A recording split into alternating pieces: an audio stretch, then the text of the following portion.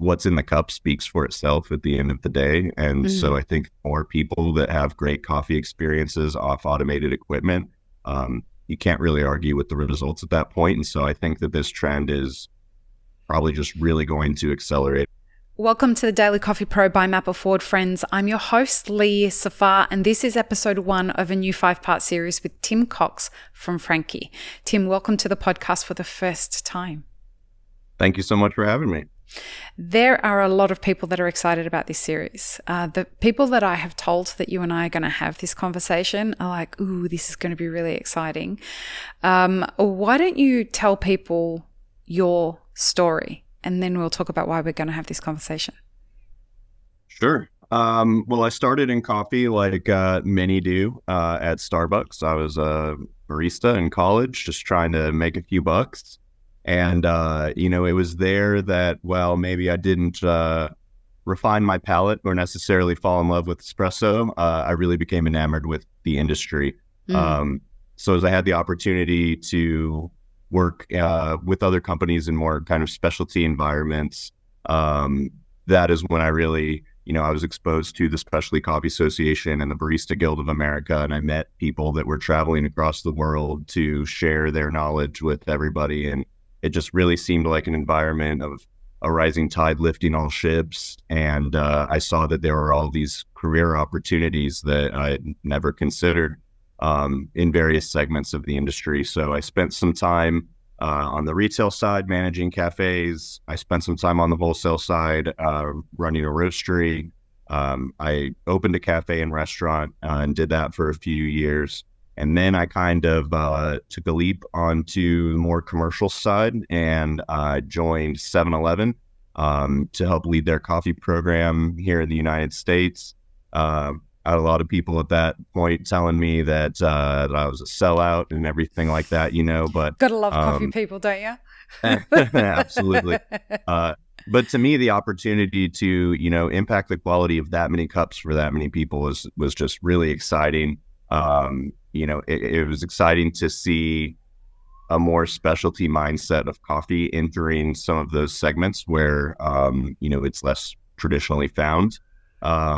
And then that's really where I got a lot more of exposure to automated equipment and efficiencies of operating coffee programs at scale. And that led me to end up here at Frankie Coffee Systems. And I'm a marketing manager here now.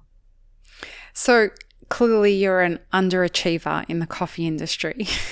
Yes. Clearly. So what we're going to talk about in this series is coffee at scale. And I want to shout out to my best friend, Angelo, because Angelo was the one that said to me, you need to speak to Tim Cox. So, and yeah, he's an extraordinary human. And when Angelo says, you've got to, I always say yes, no matter what's coming after it. And the thing that was really drew me to have this conversation with you was how transformational the jump from 99 cents to $1.99 at 7-Eleven, the way that started transforming the way that the consumer started thinking about coffee. And that really got me thinking about the way that has ripple effects into the entire industry and how the specialty industry even is the beneficiary of that kind of a jump when 7-Eleven does something like that.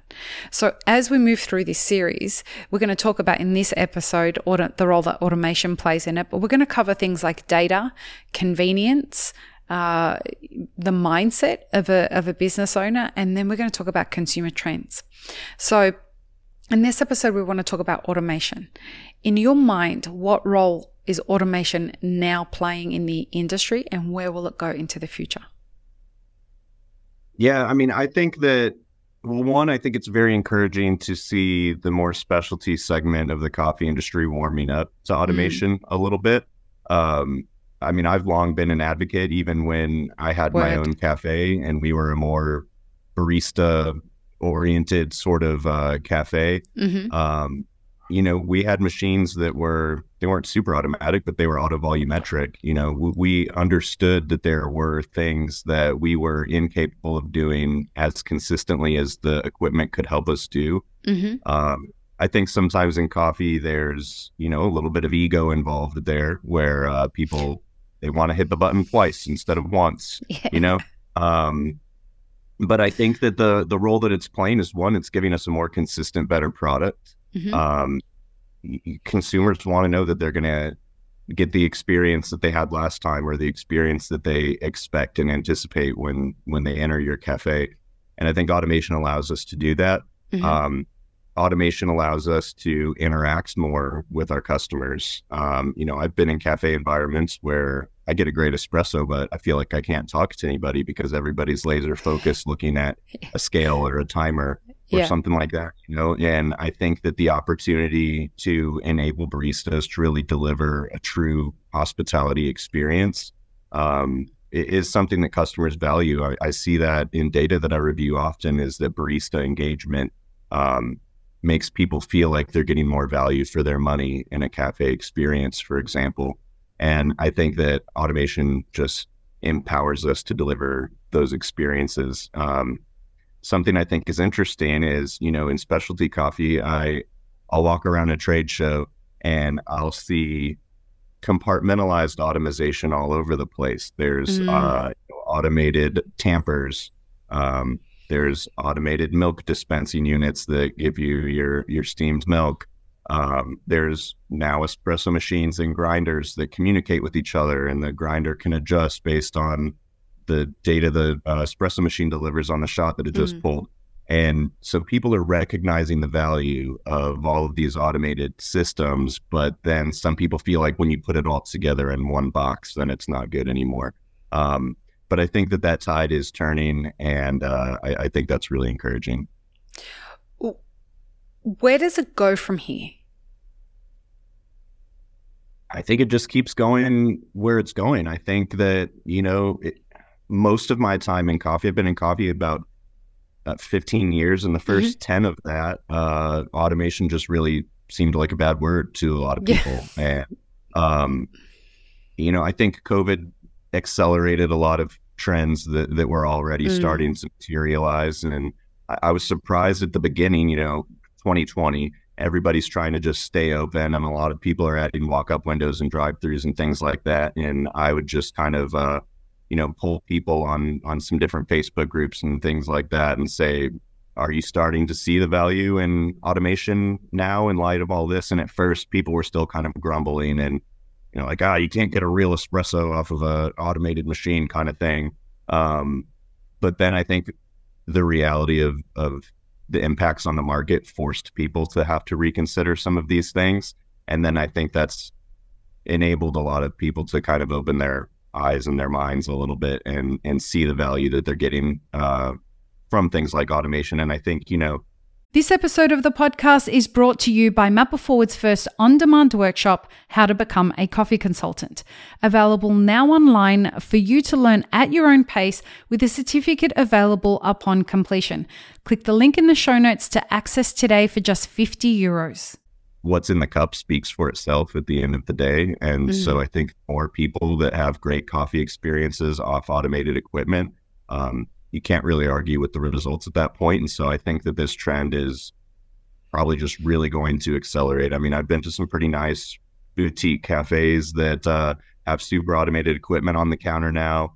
I know some, very successful competitive baristas that say if I opened a cafe, I would use automated equipment. And all of that just is encouraging to me, not just because I work in the realm of automated equipment, but just as kind of an equipment fan and coffee nerd at heart. I'm excited to see the progression. I don't think that there's ever going to not be a niche or a need for, more barista-driven programs, but I think a lot of people can really benefit a lot from automation. What role does automation play in pricing, do you think? Yeah, I think that it can do a couple of things there. I mean, I've spoken with people that adopt automated equipment, moving on from kind of more traditional equipment. and it enables them to maybe staff one less person per shift, which on one hand, I've had operators tell me, this equipment paid for itself in 3 months. And that's great. So they're saving money. Their business could be more profitable. They can funnel more resources back into the business to facilitate growth. But they can also, pay their staff more. That's the reality of the market right now, is that, wages aren't keeping up with inflation, and people are hurting. And, it's a difficult situation for business owners to be in when they want to care really well for the people that are, running their business. But their margins are slim. And so I think, a lot of people are like, they're just going to put that money in their pocket. But I think a lot of business owners, especially in coffee, really want to do well for their people. And, if they can save as a result of adopting automated equipment, then they can grow their businesses more, open more units, employ more people, and care for those people better.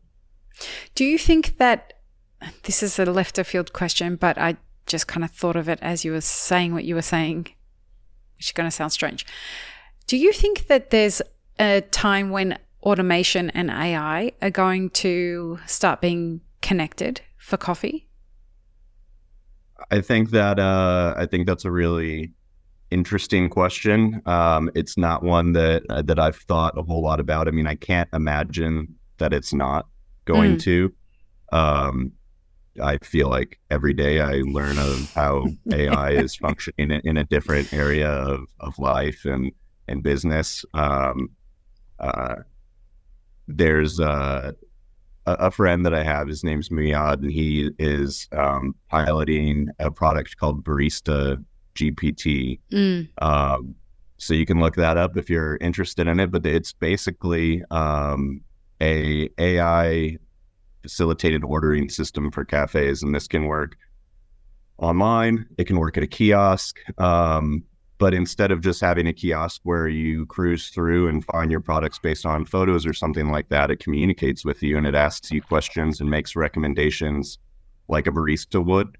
I think there's a lot that's really interesting within that, and I think it's a matter of time until that makes its way into automated coffee equipment in some way or other. But what exactly that will look like, I don't know that I have a good idea. To think about. Yeah, it's so crazy, especially to think about. I mean, a year ago, I'd barely heard of any of this technology, and now it's just a part of everyday life almost.